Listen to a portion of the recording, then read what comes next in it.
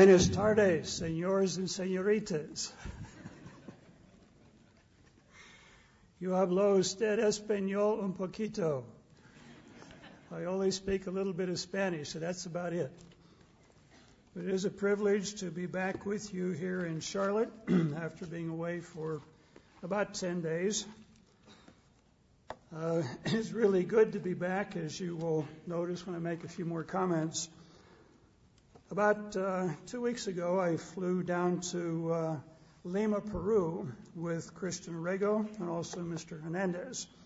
We got in about 12:30, 1 o'clock in the morning, and then we met Christian's brother, Armando Arrego, in Lima. The next day we drove up into the mountains, about an hour or so. Actually, we flew up into the mountains and then drove up to about 8,000 feet, where we stayed at a hotel that they've used for the feast down there. Peru is the land of the Incas. It's also a very mountainous country that contains a lot of minerals, gold and silver and copper and a number of other things. Our objective was to look at a piece of property or look at some property that we may use to relocate some of our brethren that live further up in the mountains. Our destination the next day was a place called Sierra de Pasco. It means the mountain of Pasco, where they are mining copper, a great big open pit copper mine that's basically swallowing up the town that was there. You can look this up on the internet, Sierra de Pasco. It is one of the highest cities in the world of that size, 70,000 people. It's also one of the dirtiest cities and one of the most polluted cities in the world because of the tailings coming out of the copper mine, some of the fumes that come out of the copper mine. But God has called a group of people there, 15 to 20 people, and I think God may be wanting us to learn something. You know, the cyclone or the typhoon has gone through Vanuatu and destroyed a lot of property over there and has drawn the world's attention there.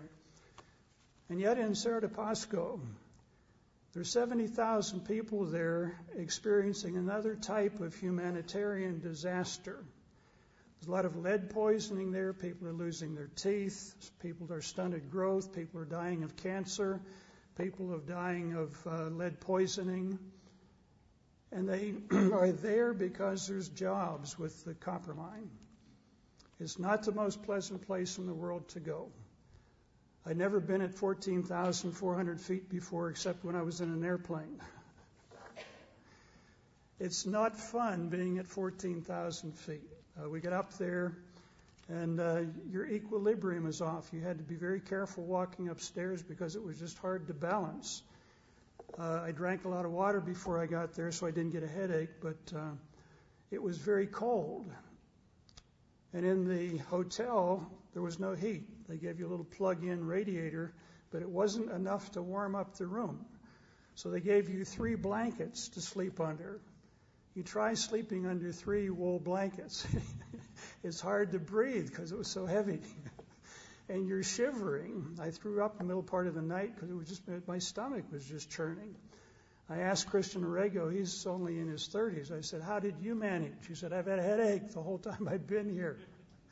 Mr. Hernandez threw up once or twice up there. It was difficult to live there. Now, people do live there, and your body does adjust, but we were only there for about 24 hours. But I thought it was interesting. It's a dirty place because of the dust that comes out of the mine. It's an open pit mine, big piles of slag here and there. There's no trees up there, so they build with cement block, gray cement block. So it's very dingy looking. It's a very difficult place to live. We met with our brethren there that evening, and I had to break off after about a half an hour. I said, "I've got to go home. I'm very cold." My body was just kind of shaking and realized I'm gritting my teeth and grinding my teeth. So I went home and Christian said, "Are you okay?" I said, "No, I'm just very cold." And about a half an hour later, they sent a hot water bottle. Our brethren did. And that really helped. You get under 3 layers of blankets with a hot water bottle. it does help out, but at least I was able to sleep. But this is the conditions that they live in. They were very concerned about their health, and our hope is we'll be able to move them out of there at some point in time. The next day we drove down from 14,000 feet, and when we got down to about 8,000, we started to feel better, just adjusting. We were able to spend the Sabbath with our brethren in Lima, Peru, about 40-some people. We had 3 people that came from a new group way up in the northern part of Peru. They drove for about 16 hours just to come to church. Now, it's interesting. I've talked with some of our ministers around the country here, and they say, I have these great visits with people. They see the program. They read our material. They say, wow, this is really exciting. Where's church? Well, it's over here. It's about an hour drive. Oh, that's too far. And yet this new group of people, and this fellow that's the leader of this group has about 60 people in a group. But they were willing to drive 16 hours down to Lima to learn about the Living Church of God. On Sunday, we flew to Bogota, Colombia, and then another short flight to an area called Armenia, which is an agricultural area where they grow coffee, they grow bananas, and we met Mr. Wakefield. He came in that evening along with Christian Orego's wife. And then we had a 3-day conference on Monday, Tuesday, and Wednesday there in Colombia, where we talked about how to reach the different countries in South America. And we have an elder in almost every country except in Brazil. We talked about leadership and teamwork. Most of these men and women work basically by themselves in individual countries. Mr. Wakefield talked about how to relate to Charlotte, how to send in financial reports, how to do a number of things like that. And on the last day, I kind of summarized some things, and I said, it's very interesting. We are sitting here planning how to reach the entire Spanish-speaking world of Mexico, Central America, and South America. And I said, it's interesting, about 2,000 years ago, the apostles did something very similar. They planned how to reach the known world at that time. We read in the book of, in the Bible, that Paul traveled up to Syria, to Antioch, then into Asia Minor, modern Turkey, went to Greece, Macedonia, then to Italy, and he said, I'm planning to go to Spain. And history says he eventually went to the British Isles. The Apostle Peter wrote his epistle from Babylon, and then eventually went to Asia Minor, northern part of Asia Minor, and historical sources, he said he went to the British Isles. A book that some of you may be familiar with entitled The History of the Church by a man by the name of Eusebius. He lived about 300 A.D. He mentions in his book, book 3, I think it is, basically says the apostles divided up the ancient world. He said that John was sent to Asia Minor. He says Thomas, by tradition, was chosen to go to Parthia. That is the eastern part of probably in Iraq by today. And then he wound up going to India. He said Andrew was chosen to go to Scythia. This would be southern Russia, up into the Crimea and the Ukraine area. And he also mentions that Mark went to Alexandria in Egypt, in North Africa. Then other historical sources indicate that Lazarus appears to have traveled to Marseille in southern France. Joseph of Arimathea traveled to the same area and then moved up the Rhone and then down the Rhine to eventually go to Britain. But here we were in Colombia talking about this person's going to deal with this country, this person's going to deal with that country. 2,000 years ago, the apostles were saying, you're going to go here, you're going to go over there. And we're doing the same thing today and carrying the same message. The apostles knew what they had to do. They had their instructions, and they knew where they had to go. We have the same instructions today, and we're trying to do the same things today. I would ask you to pray for these men and women in Central and South America and Mexico. They've got a big job to do, a big challenge to meet with postal regulations and languages and currencies and various types of things like that. We also need someone, and this is something you can pray for, that God would send us someone who has language skills in Portuguese. Go home tonight, look at a map of South America, and Brazil takes a big chunk of the northern and eastern part of South America. The area we're covering is basically the north, running down the western spine into the southern part, down into Argentina, but there's a big chunk that we may need to cover yet. So you might be praying that God would provide a person or persons that would be able to help us do that. And I'd also like to ask for your prayers for these people living up in Cerro de Pasco, this very high, very cold, very polluted, not very pretty area. But we'd like to be able to move them, get them located someplace else. It's going to be a challenge. It's interesting when you learn about these situations that people have tried to challenge the mining company and say, look, you've got responsibilities, and some of these people disappear. Some of these people disappear. The government and the mining company got together some years ago and talked about the possibility of moving people, but the negotiations broke down when it came to who was going to pay. So the people are stuck. They're there. They can't really get out. The jobs are there. It's not the most pleasant place to live. As I mentioned, God has called people there. And I think he's wanting to draw our attention to the needs of people like that, because they're being exploited. They're being exploited. There's no other reason to live there if the mine was not there. So if you can be praying with us, we'll be able to help them, to do something for them. It was interesting. I guess I can save these comments a little bit later to just talk about what Mr. Armando Orrego and his wife are doing for these people in Peru. Very different from having socials here in Charlotte. They're facing some very different situations. But brethren, we are approaching the Passover in the days of unleavened bread. This is a time for self-examination, for identifying and eliminating sins in our lives, and for becoming more like Jesus Christ, developing his perspective, developing God's perspective. In the sermon today, I would like you to examine your perspective on a number of things and ask a general question. Do you have God's perspective? Do you have God's perspective? Now, let me define this a little bit by asking several questions.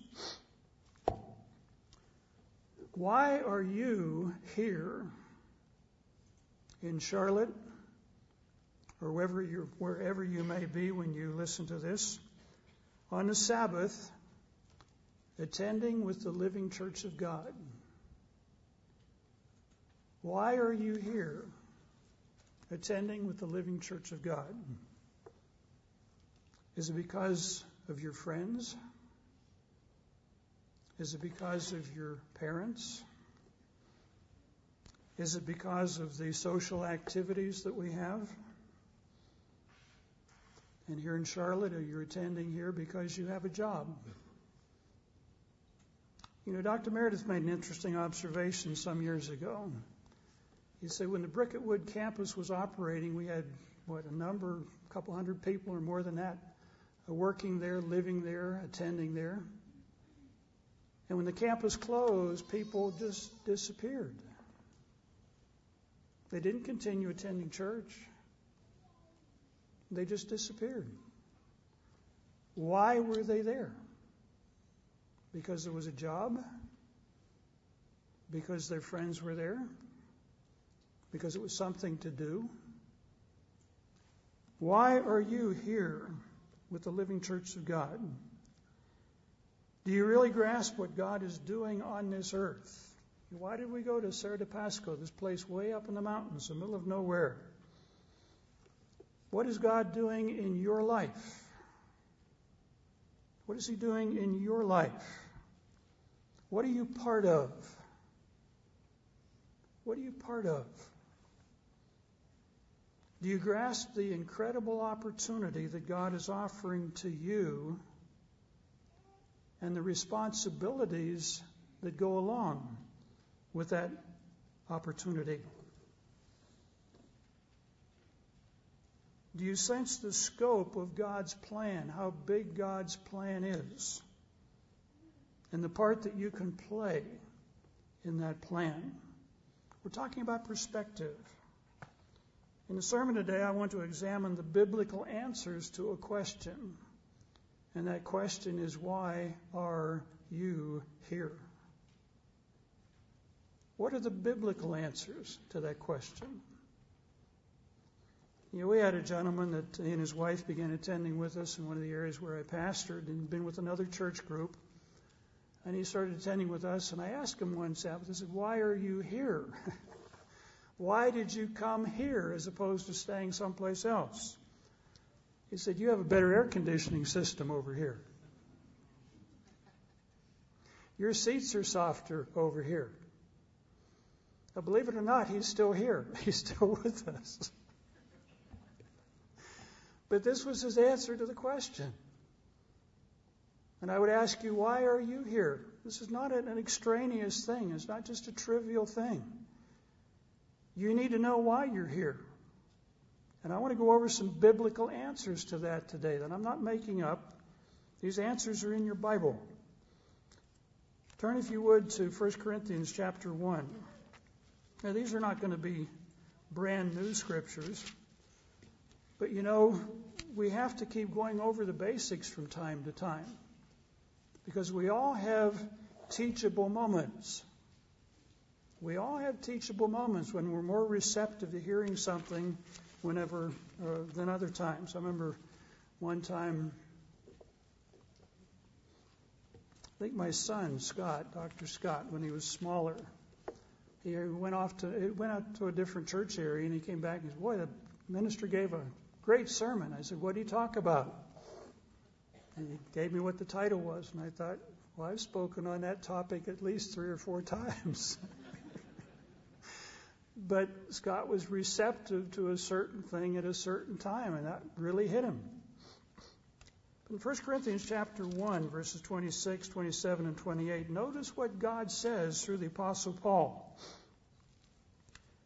He says, for you see your calling, brethren, not many wise according to the flesh, not many mighty, not many noble are called. God is not calling everyone right now. He's calling a few people. But God has chosen the foolish things. God has chosen the weak things of the world to put to shame the things that are mighty and the base things. What God is telling us through Paul is not everyone is being called today. Not everyone is being called. He's calling a few people. Lima, Peru is probably, around 1 million people, maybe more than that. We got about 35, maybe 40 there. Charlotte's a pretty big city. We've got about 250 people here. Where's everybody else? Why aren't they here? The Bible tells us God is not calling everyone right now. Turn over a page or so in your Bible. 1 Corinthians chapter 2, verse 7. Paul says, we speak the wisdom of God in a mystery, the hidden wisdom which God ordained before the ages for our glory, which none of the rulers or leaders or thinkers if this age knew. For had they known, they wouldn't have crucified the Lord of glory. Verse 10, but God has revealed these things through his Spirit. What Paul is saying, the world does not understand the plan of God, the wisdom of God. They don't understand why the world is the way it is. And yet if you understand what we're talking about, that is a miracle that God has accomplished in your life. He's opened your mind to be able to understand. It's like a television screen, at least old television screens. Some of these channels, you get all kind of snow and fuzzy stuff until you focus certain things. And all of a sudden, the picture came into view that was visible, that you could see. My brother and I tried to tell my mom and dad what we were learning in the Church of God, and I've told you this before. We're going to rule the world with Jesus Christ. My mom said, you guys can't keep your room clean. You think you're going to rule the world. But we tried to explain, but the comprehension was not there. My mom was a Sunday school teacher. My dad was a deacon and an elder. He read our magazine. He watched Mr. Armstrong. And before he died, he said, you know, Mr. Armstrong really did seem to understand the Bible. But then how do you know? How do you know whether he's right or wrong? Another time I was preaching on the Feast of Trumpets, I believe it was. My parents were visiting, and they wanted to come to church, basically to hear their son speak. So I talked about what was going to happen in Europe and Germany coming back, and then we had lunch. And I told my dad, because he doesn't like to sit still, I said, Dad, you don't need to stay this afternoon if you're tired. And I'm not going to use his exact language, but he said, you scared the daylights out of me this morning. He said, I got to come back this afternoon to find out what's going to happen. He understood certain things. Another time we were down in New Orleans and driving across Lake Pontchartrain, and there's a smell to it. He says, what's that smell? I said, that's Lake Pontchartrain. It's a lake just north of the city. And we went to a nice restaurant in New Orleans that night, and he saw lake shrimp on the menu. He said, I think I'm going to have some shrimp. I said, Dad, why don't you ask the waiter where it came from? He said, waiter, where did this shrimp come from? The waiter said, Lake Pontchartrain. My dad had shrimp anyways. He understood about the dietary laws, but they weren't for him, especially when he wanted to eat shrimp. The comprehension was just not there. He saw the picture, but it didn't relate to him.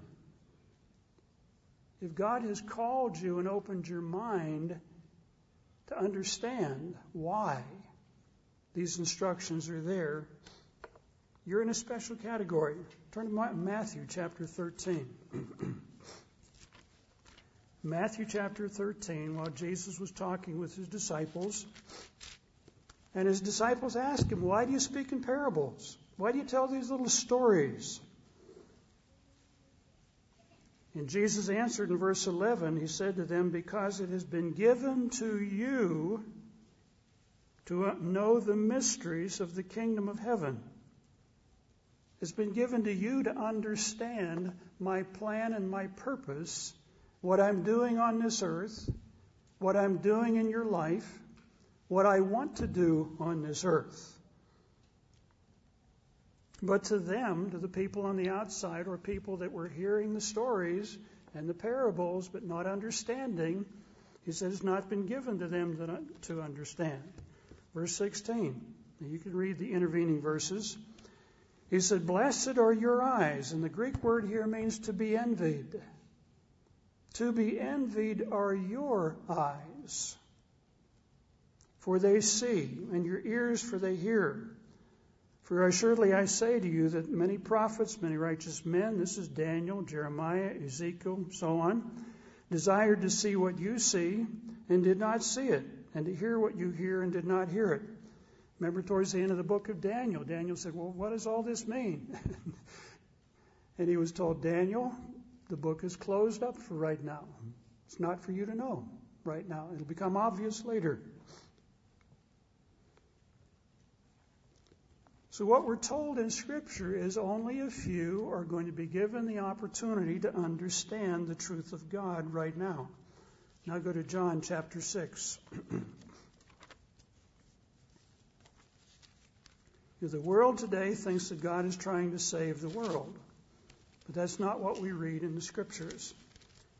John chapter 6, verse 44, Jesus makes this statement, no person can come to me unless the Father who has sent me draws that person in, opens their mind, and I will raise him up in the last day.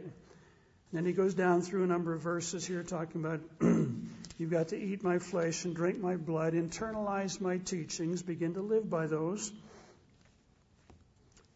In verse 65, he says, "Therefore, or this is why I've said unto you that no one can come to me unless it has been granted to that person by my Father, or by him, or to him by my Father." In other words, they've got to be granted an understanding. They've got to be allowed to understand, enabled to understand, attracted. I remember I was in a board meeting years ago up in Massachusetts. And I was sitting there in the meeting, and this man who was chairing the meeting walks in, and he had a Plain Truth magazine under his arm with a starving child on the front of it. And I'm thinking, I've worked with this guy. He's never said anything about the church. And I was just kind of bursting with questions. And when the meeting was over, I went up to him and I said, "It's an interesting magazine. Where'd you get it?" And so I saw it on a newsstand, and I just had to pick it up. I saw it on a newsstand, and I just had to pick it up. He was being drawn to something. I don't know whether he ever did anything with it, but it may have been a witness for him. But Jesus makes this statement, "No one can come to me." That's why we don't stand on street corners and invite people to church. We put out a magazine, we put out broadcasts. People that hear it respond, those that God is calling. But verse 66, it says, "From that time his disciples," now these were people following along, watching the miracles, listening to him preach. "From that time many of his disciples went back and walked no more with him." In other words, they apparently came to the conclusion, I don't understand what he was talking about when he said, "Eat my flesh and drink my blood." That doesn't sound very good. Doesn't make any sense to me. I remember a friend of mine that I went to high school with. He knew I was part of a church, and we had sang in choirs together in a Presbyterian church and going to school together. Somebody sent him a Plain Truth magazine when he was in the hospital. He said, "Doug, is this associated with your church?" And I said, "Yeah, it was."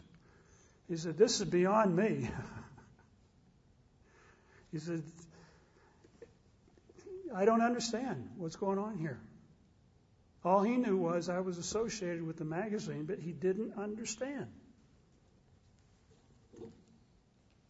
If God has opened your mind to understand the plan and purpose of God, why we're here on the Sabbath, why we'll be keeping the holy days just ahead, that is a miracle. That is something that God has done in your life for a reason. For a reason. And that's something to be very thankful for. John 8:32, you don't need to look there, or you don't need to turn to it, but it says, "You shall know the truth, and the truth will set you free." You shall know the truth will set you free. When God begins to open your mind, how the world has been deceived, how the plan and purpose of God is coming together, that literally sets you free from the confusion, the deception. Almost every place we went in Peru and Colombia had these big statues of the Virgin Mary and the baby Jesus, or Semiramis and her son. But this is all over Catholic countries. Saw the same thing in the Philippines, same thing in other Catholic countries around the world. The Catholic Church has not done a lot for the people in the countries where it has gone. They brought their priests, brought their rosaries, built their statues. The Spanish did that, and then they took the gold. Left the statues, but took the gold. Back to Spain. Billions of dollars worth. When we were in Peru, I guess 2 years ago, up in Cusco, it was a Spanish regional capital. That while there must have been at least 2 or 3 big Catholic churches on the square. It was very pretty, Spanish architecture. But while we were there, we heard some drums coming and horns blowing, and here they come pulling a statue on a wagon. A lot of poverty and a lot of deception. We walked through the one Catholic cathedral, and they had a big painting on the wall of the so-called Last Supper with the 12 disciples sitting around with Jesus. And there was a meat dish on the table. It was a guinea pig. Because in Peru, they eat guinea pigs. You let them run around in your kitchen, and they eat the garbage that's on the floor. Of course, they leave their droppings there. And then you can sell the things, too. You can eat them and sell them. But here they were projecting this image in the cathedral of the Last Supper was a meal eating guinea pigs. That's not what they ate. They ate lambs. Mr. Rego was mentioning how he's had to work with some families down there. But when he first visited with them, they had a bunch of guinea pigs in the house. And they were eating them. And then he explained that we don't eat these things. They're unclean. God didn't make them to be eaten. He came back the next time. They still had the guinea pigs. He said, "What are you doing?" He said, "We're selling them." And that'd make about $17 a month, which is not bad money there. He said, "Well, that's not quite right either."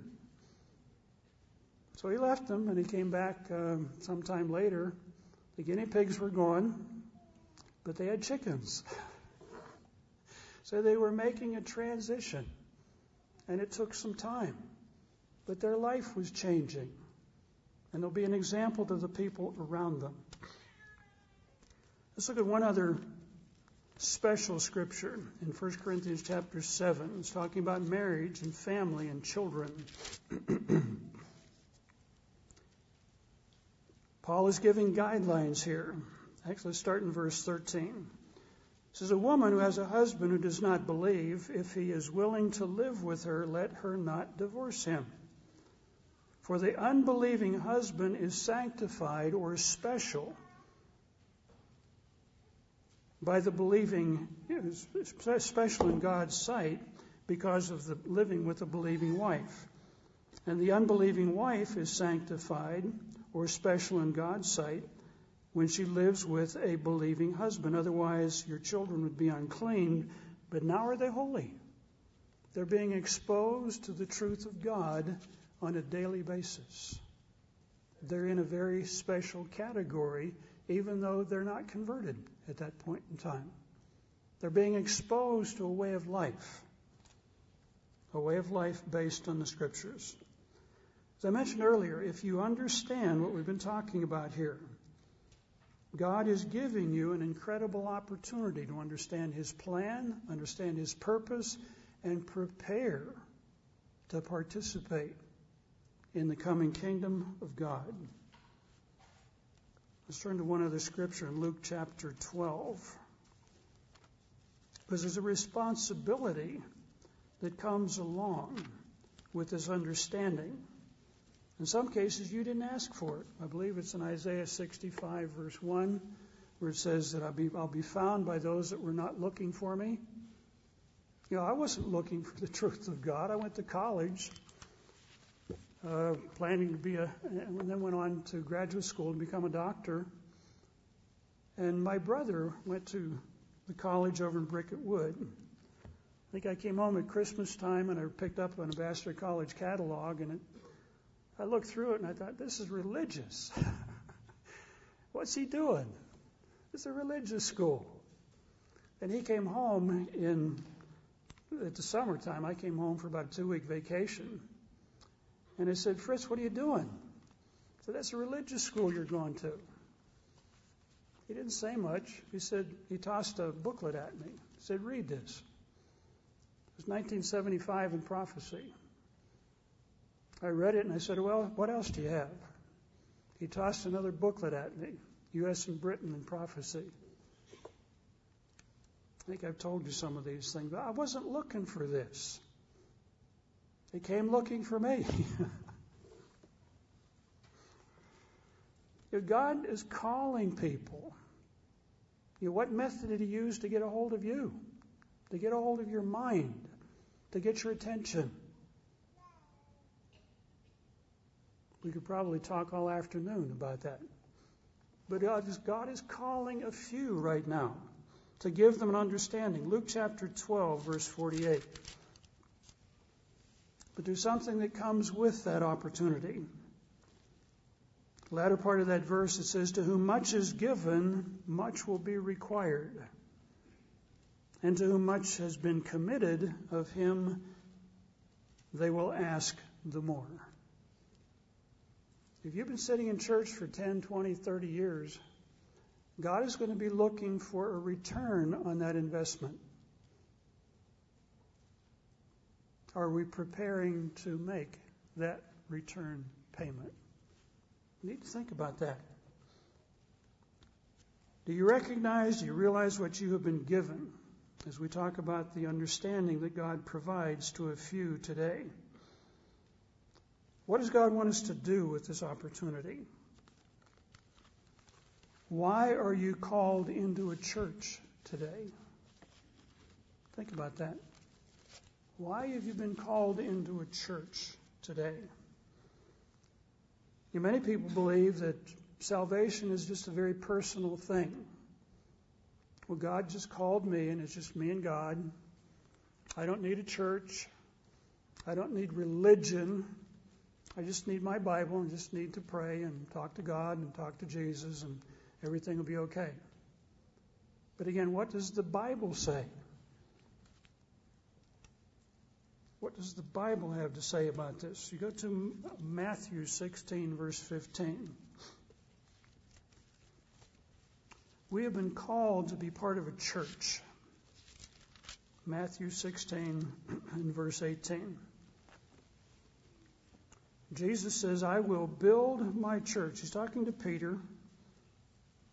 And the word here for Peter is Petros, meaning a small stone. But upon this rock, Petra, this huge, big rock, and that is the teaching of Jesus Christ and the apostles, he says, I'm going to build my church. The word here is ecclesia, means a called out group of people. He's calling a group of people to become part of a church. And the gates of the grave, or the gates of Hades, are not going to prevail against it. It's going to be around. It's going to live. It's going to continue. But he's creating a church, building a church, and he gave that church a mission. He gave it a mission, not just to save souls and not just to have socials, but he gave them a mission. Mark chapter 1, verses 14 and 15. Mark chapter 1, verses 14 and 15. And notice what Mark is talking about here. Mark 1, verses 14 and 15. It says, Now after John was put in prison, Jesus came into Galilee preaching the gospel of the kingdom of God. That's what he was preaching. He wasn't preaching about starting your own little living room church. He wasn't saying just do your own personal Bible study. He wasn't saying just talk to Jesus and everything will be fine. He came preaching the gospel of the kingdom of God, and he says, repent. Now that's missing from a lot of messages today. They want you to give your heart to the Lord, want you to give you talk about Jesus and love God. But Jesus said, repent, change your life, turn around and go in a different direction. Turn with sorrow. I've been wrong. I grew up as a kid, went to Sunday school, sang in a choir, went to church. And I thought I was a decent person. I didn't swear, drink, smoke, wasn't old enough. But I thought I was okay. Until I came in contact with the church and was talking about repenting, keeping the Sabbath, keeping the holy days, not harboring bad thoughts about people. Well, I didn't say it, but it was still there. These internal things we've got to repent of and change. But that was part of the message. Mark 16, verse 15. This has been called the Great Commission, where Jesus told his disciples after the resurrection. He said unto them, Go into all the world and preach the gospel. That gospel was about a coming kingdom of God. And as we see it later on, it was about the death and the resurrection of Jesus Christ and why he died. I was reading a book recently entitled, I think, The Diseased Church. It was about churches that are dying. It's written by a guy who does a lot of research in Christian churches. He says many churches are dying today because the Great Commission has become the Great Omission. Instead of focusing on their mission of going into all the world and preaching the gospel, they're focused on what color carpets are we going to have in the sanctuary, what kind of seats are we going to have, what kind of socials are we going to have, and who's going to be over this committee and who's going to be over that committee. He said the Great Commission has become the Great Omission, and that's why churches are dying, because they've lost their sense of mission. This conference we had on Monday, Tuesday, and Wednesday of this week, we had a room full of almost 20 people, and they were talking about how are we going to reach the nations of Mexico and Central and South America. Over 450 million Spanish-speaking people in the world. How are we going to do this? How do we get literature to them? How are we going to serve their requests? They were mission-focused people in that room earlier this year. Do we have mission-focused people in this congregation today?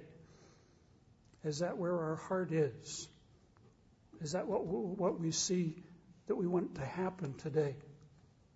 Or are we focused on something else? Again, I'm not here to point fingers. I'm here to ask questions. Because it's so easy to get focused on personal things. Well, I've got this personal problem. And I've got this job I'd like to get. Or this person I would like to find that's interested in me. We can get focused on these things. Where the apostles were focused on reaching the world with a message. Dr. Meredith's focus has been, we've got to preach the gospel. We've got things to do. We have a mission to accomplish.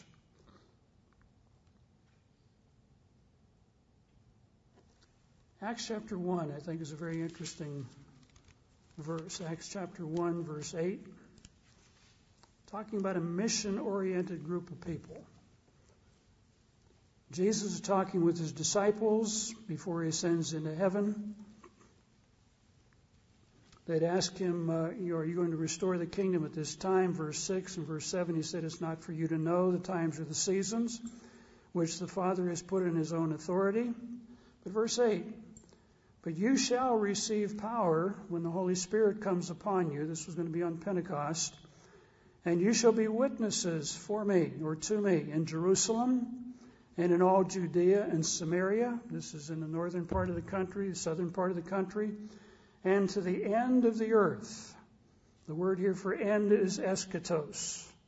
That means the remotest parts of the earth. Mr. Hernandez has been down to Terra del Fuego at the very tip of South America. A number of us have been to Cape Town in South Africa, at the very tip of South Africa. Last week we were at the uppermost parts of the earth. Not uttermost, but the uppermost parts of the earth. 14,400 feet. It was no fun. But God has called a group of people there. And I think to help us focus our attention on what is needed to be done there. But Jesus said you're going to be doing these things. And Mr. Weston has visited people above the Arctic Circle. We're striving to do what Jesus said you will do before I return. And what are we preaching? We're not just preaching about the standard message. You just give your heart to the Lord and love Jesus and everything will be fine. If you'll notice briefly what Philip was preaching when he went down to Samaria, here we see the development of the gospel. Verse 12, but they believed Philip as he preached the things concerning the kingdom of God and the name of Jesus Christ, who Jesus Christ was. He was the Messiah that was predicted to come. He gave his life as a sacrifice for all mankind. He's going to return and set up a kingdom on this earth. And both men and women were baptized. Acts chapter 20, you'll notice what Paul was preaching about. If you go through the book of Romans or Galatians, some of these things, Paul is talking about the cross of Christ and the death of Christ, but that's not the only thing he talked about. In Acts chapter 20, he was meeting with the elders of the church in Ephesus, very big city. Verse 20, he says, remember how I kept back nothing that was helpful, but proclaimed to you and taught to you publicly and from house to house, testifying to the Jews and the Greeks, repentance towards God. That's what Jesus Christ was emphasizing in Mark chapter 1, verse 14 and 15. And faith toward our Lord Jesus Christ. He was preaching about Jesus Christ, his life and death and so on. Breaking into verse 24, so that many, but none of these things move me, nor I count my life dear to myself, so that I may finish my race. It's going to be a challenge with joy. And the ministry which I received from the Lord Jesus to testify to the gospel of the grace of God. We're sitting here today, we're standing here today because of the grace of God. In his mercy, he opened your mind, he opened my mind. We didn't deserve it. But in his grace, he opened our mind to understand, because he has a plan, he has a purpose. Verse 25, and indeed now I know that you all, Paul must have been a southerner, I know that y'all, among whom I've gone preaching the kingdom of God, will see my face no more. Verse 27, for I've not shunned to declare unto you the whole counsel of God. The word for counsel here in the Greek means plan or purpose. I have explained to you the whole plan of God. But then notice the next couple of verses. Therefore take heed to yourselves and to the flock, among whom the Holy Spirit has made you overseers, to shepherd the church of God. Take care of the church of God. Protect the church of God, which he purchased with his own blood. For I know this, that after my departure, savage wolves will come in among you, not sparing the flock. And from among your own selves, men, in some cases women, will rise up speaking perverse things to draw away the disciples after themselves. Therefore watch and remember that for 3 years I did not cease to warn everyone, night and day. We've had people leave the church, thousands of them, to follow off in different directions. Some really crazy ideas. But this was the gospel that Paul was preaching, that Peter was preaching, that Philip was preaching. What else were they told to do? Back quickly to Matthew chapter 10. Again, this is part of the mission of the church. And notice it's bigger than just you and me. It's bigger than just personal salvation. Jesus told his disciples in Matthew chapter 10. Again, I realize that most of you are familiar with these things, but we also have people coming along that are new, and that we really need to be focused again. One of the things we did at the conference in South America, we went through the statement of beliefs of the church, and encouraged the men there to be speaking on each of these subjects periodically, so that we review and we don't lose track of our mission. We went through the mission statement of the church. But Jesus said, go rather to the lost sheep of the house of Israel, and as you go, saying, preach the kingdom of heaven is at hand. The reason that Matthew mentions kingdom of heaven instead of kingdom of God, he's writing to primarily a Jewish audience, and the name God was sacred to them, so he says kingdom of heaven. But this is what he was talking about. I never heard anything about the kingdom of God until I came in contact with the church of God.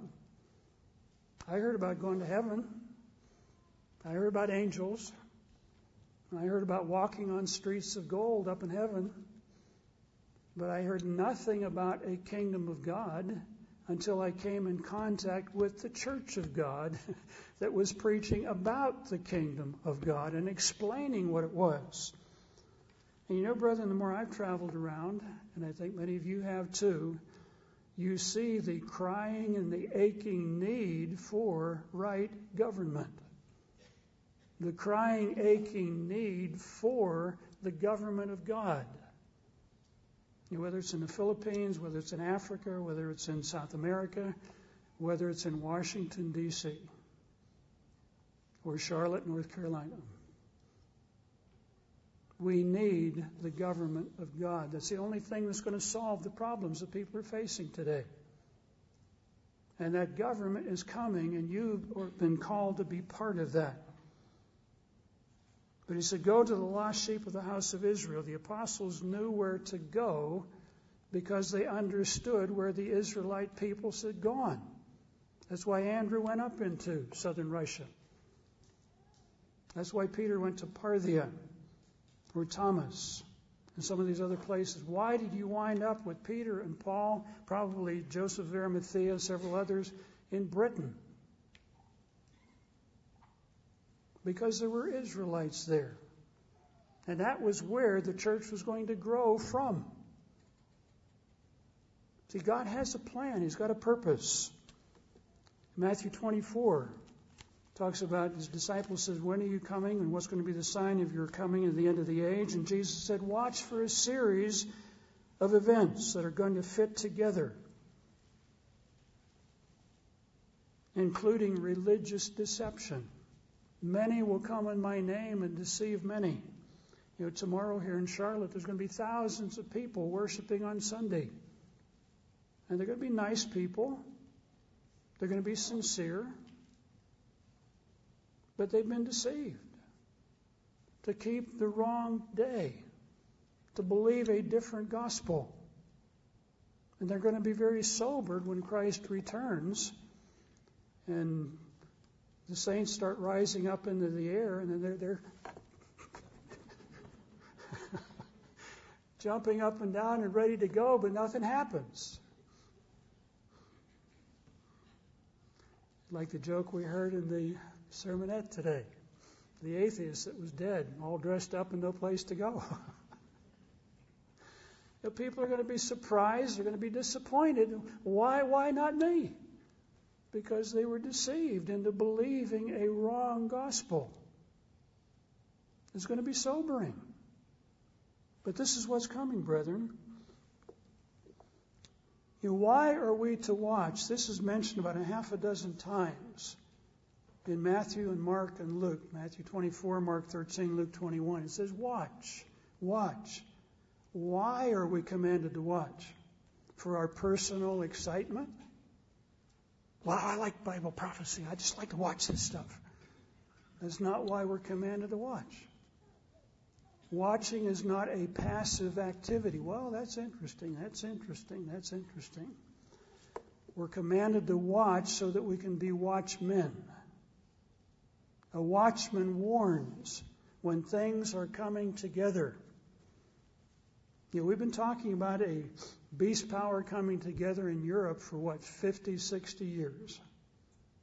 It's coming together today.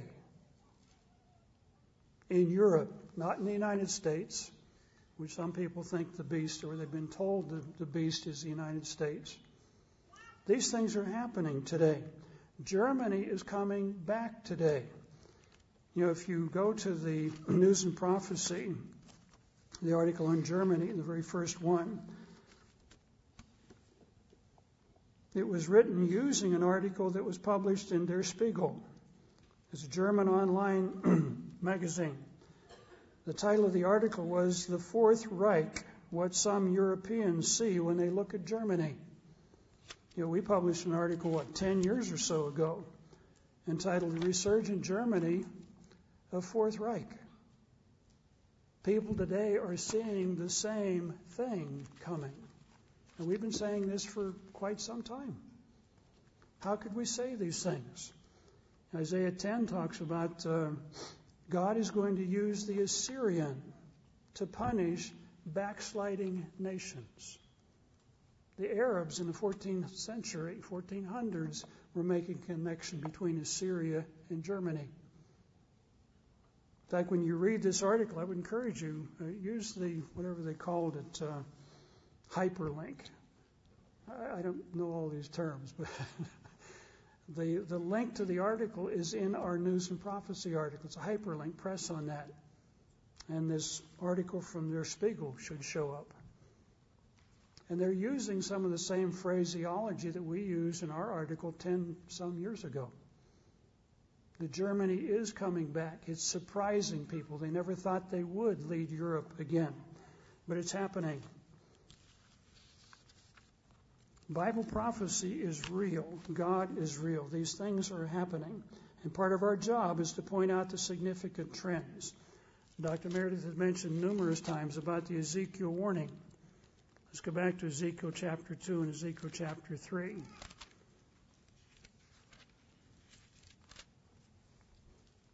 Ezekiel was among the captives that were taken from Jerusalem to Babylon. But his prophecies are about the future of Israel, the nations of Israel that went into captivity 100 and some years before. But notice just a couple of verses.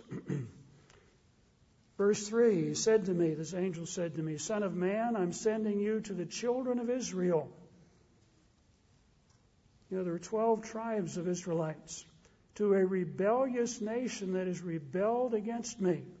They and their fathers have transgressed against me to this very day. They're an impudent and stubborn children. I'm sending you to them.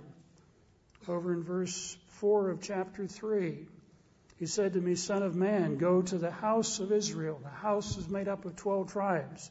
And speak my words to them. For you're not sent to a people of unfamiliar speech or a hard language, but to the house of Israel. Verse 7, but the house of Israel will not listen to you, because they will not listen to me, for the house of Israel are impudent and hard-hearted. Verse 17, I've made you a watchman to the house of Israel. Therefore, hear the word of my mouth and give them a warning. Basically, it says if they don't listen to you, then that's their problem. But if you don't give them a warning, then that's your problem. There are a number of things on the news just this past week about what is happening in our country today. A Presbyterian woman who she was a president of the Presbyterian Lay Council, says that the members of the Presbyterian Church USA have voted to change the definition of marriage to include same-gender marriage. And she says basically they're turning away from the Word of God. But this is what is happening. The liberals are in charge. As conservatives leave the church, that leaves the liberals in charge, and things continue to go down the drain.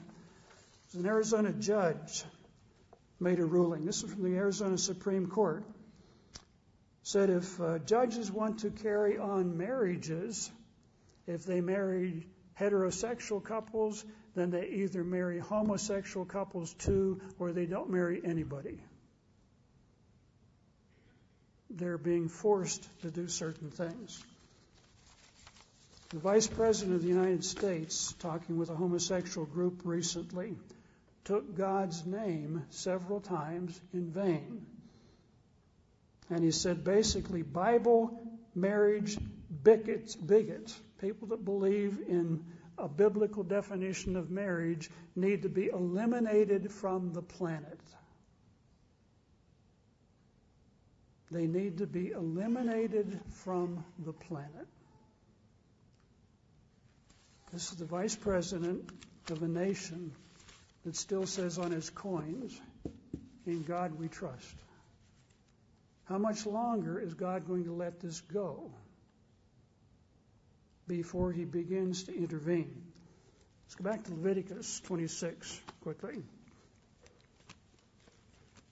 where these promises of blessings and cursings were recorded in the Bible. God said, if you obey me, you're going to be blessed. However, if you disobey, there are going to be consequences. But notice the phraseology here, Leviticus 26 and verse 14 and 15. If you do not obey me and do not observe all these commandments, if you despise my statutes, or if your soul abhors my judgments, so that you do not perform all my commandments, but break my covenant, these are the things I'm going to do to you. Even appoint terror over you, wasting diseases. I'm going to break the pride of your power. All these things are going to happen. And what is sobering, brethren, we need to keep this in mind. is that when these things begin to happen, the Bible indicates they're going to happen suddenly. They're going to happen suddenly. It's going to come together suddenly. I think there are about 3 prophecies, specific ones in Isaiah, chapter 9, verse 14, chapter 29, verse 6, chapter 30, verse 13. It says, your downfall is going to come suddenly, in an hour, in a day. It's going to surprise people.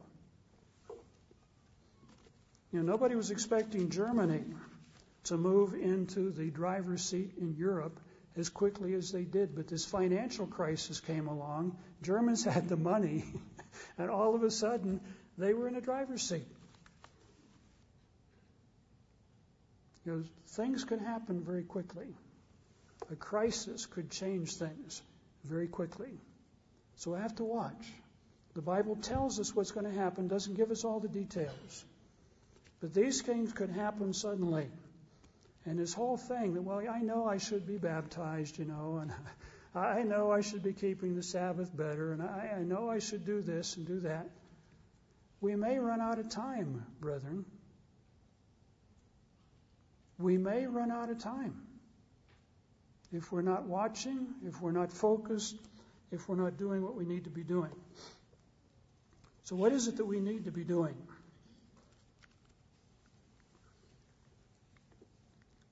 We need to be recapturing true values. In Matthew 17:11,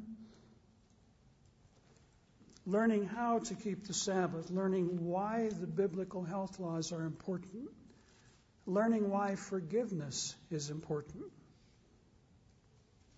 These are all part of the same package. Luke 1:17 talks about making ready a people prepared for the Lord. What are they going to be doing? What do we need to be preparing people to do? In Isaiah 9, verses 6 and 7, talks about Christ is going to return. He's going to be called the Prince of Peace. He's going to show people the way to peace. And the way to peace, basically, is beginning to obey the laws of God. When you do that, you don't have to feel guilty. You'll be at peace with God. You'll be at peace with yourself. As we honor parents, as we respect elderly people, older people, if we don't lust and covet, this begins to create an atmosphere of peace. He's going to be involved with setting up the government of God. It says the government's going to be on his shoulders. There's going to be no end. It's going to involve justice and judgment. These people living up in Cerro de Pasco, this very polluted area up there, there's no justice. If they want to get a blood test, the doctor won't tell them what's in the blood test, because they don't want to incriminate the company up there. They don't want to get in trouble with the government. This is not justice, it's exploitation. Isaiah 2, verses 2 to 4, says the law is going to go forth from Jerusalem. We've got millions of people that believe they're Christians that have been told the law has been done away with. All you need to do is love God and love your neighbor. That's the only laws we need to obey. They're not going to be ready to teach people how to live by the laws of God when Christ returns, because they've been deceived. They've been shortchanged. God is calling a small group of people, you, me, people in this room, and some other rooms around the world, to begin to understand the laws of God. Here's how you apply the laws of God. We're practicing now, gaining experience. And one of these days, you may be sent to Peru, to Colombia, to Canada, to Georgia, to South Carolina, to New York City, Los Angeles. It's going to be your job to start teaching people how to live by the laws of God. You take some time to study, take some time to pray, talk to God about what you'd like to change in this world. Prepare for what's coming. Notice something quickly, just kind of in an interesting way. In Isaiah chapter 66. Many people think these things are all done away with, but that's not what the book says. Isaiah 66, verse 15, let's start there. This is what's going to happen when Christ returns, a time of judgment. For behold, the Lord will come with fire, and with his chariots like a whirlwind, and render his anger with fury, and rebuke with flames of fire. For by fire and by his word, the Lord will judge all flesh. This is when the world comes to an end. This society comes to an end. Who is he going to be judging? Those who sanctify themselves and purify themselves and go into gardens where they're worshiping idols. After an idol in the midst, eating swine's flesh. The abomination. Guinea pigs. And the mouse. They eat these in some countries, along with snails and puppy dog tails and all these other things. Then in verse 23, and it shall come to pass from one new moon to another, and from one Sabbath to another, all flesh shall come and worship before me. What we're being told here is in the coming kingdom of God, people aren't going to be eating unclean foods. They're going to be told why and why not. They're going to be keeping the Sabbath. They're going to be keeping the holy days. The whole ball of wax is going to come together. A restoration of all things. Acts chapter 3, verses 19, 20, 21. This is what you have been called to do. This is what you've been called to participate in, to literally change the world. We've been called to be lights and examples to this world, to seek first the kingdom of God. Jesus said in John 14:15, if you love me, a lot of people say that today. Oh, I love the Lord. Jesus said, if you love me, the book says, if you love me, keep my commandments. Well, I do, only 2. That's all I need. They're going to be surprised. They're going to be surprised. We're told to come out of this world and be separate because this world has been deceived.